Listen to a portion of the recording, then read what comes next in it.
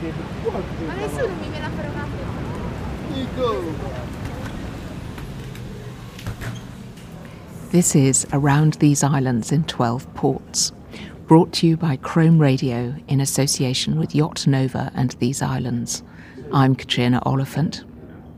It's a wet morning in London in late October. I'm down by the Thames having a coffee at the Bridge Theatre beside Tower Bridge, waiting for the rain to stop. 5 minutes walk away is the veteran warship HMS Belfast, painted in the muddy grey greens of her wartime camouflage. During the Second World War, she saw service in the Arctic from her base in Scapa Flow in the Orkney Islands. And on D-Day in June 1944, she headed up the fleet supporting the landings on the Normandy beaches. She was built in Belfast by Harland and Wolff, the shipyard that built the Titanic, and whose enormous yellow gantry cranes, Samson and Goliath, have for decades dominated the Belfast skyline. In the summer, the future of the once great shipyard looked bleak as administration beckoned. But when I was in Belfast the other week, the news was happier. A buyer had been found for the company, and there was work in prospect. During the past 6 months, I have been travelling around England, Scotland and Northern Ireland, visiting ports. You might well ask why.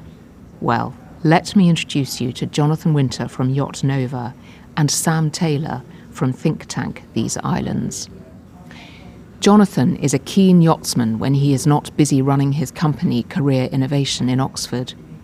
He and his wife Anne had decided to take a sabbatical to circumnavigate the islands of Great Britain and Ireland.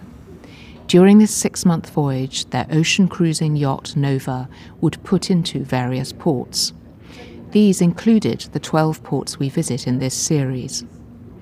Jonathan had also approached Sam Taylor at the think tank These Islands about publishing an online article on each of the 12 ports. The more Jonathan talked about his plans for the voyage, the more I could hear this podcast series coming alive in my mind. I love travelling. I was born in Hong Kong, where I spent part of my childhood, and haven't stopped travelling since. I have always found ports magical places where old lives end and new lives begin, points of departure into the unknown, safe havens where a warm welcome awaits the weary seafarer, places of endless possibility and hope. I was hooked. While Jonathan and Anne sailed around these islands, I decided I would follow in their wake to explore the 12 ports. I wanted to meet the people who lived and worked there, to ask them to share with me the story of their marine communities. Down the centuries, the identity of these islands has been rooted in its maritime trading relationships. I wondered how our 12 ports were meeting the challenges of the 21st century.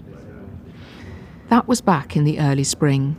It's now October, and I have visited Southampton, London, Hull, Dundee, Stromness, Oban and Belfast. At the moment, I'm having a short break from my travels while I produce the podcasts I have recorded so far. Then I'll be back on the marine trail: Dublin, Holyhead, Milford Haven, Bristol and Falmouth. This is a celebration of the rich maritime past, present and future of these islands. I have loved exploring the ports I have visited so far.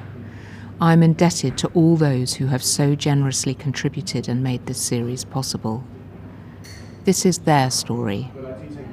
I hope they will feel I have done it justice. We begin with an overview of the maritime sector.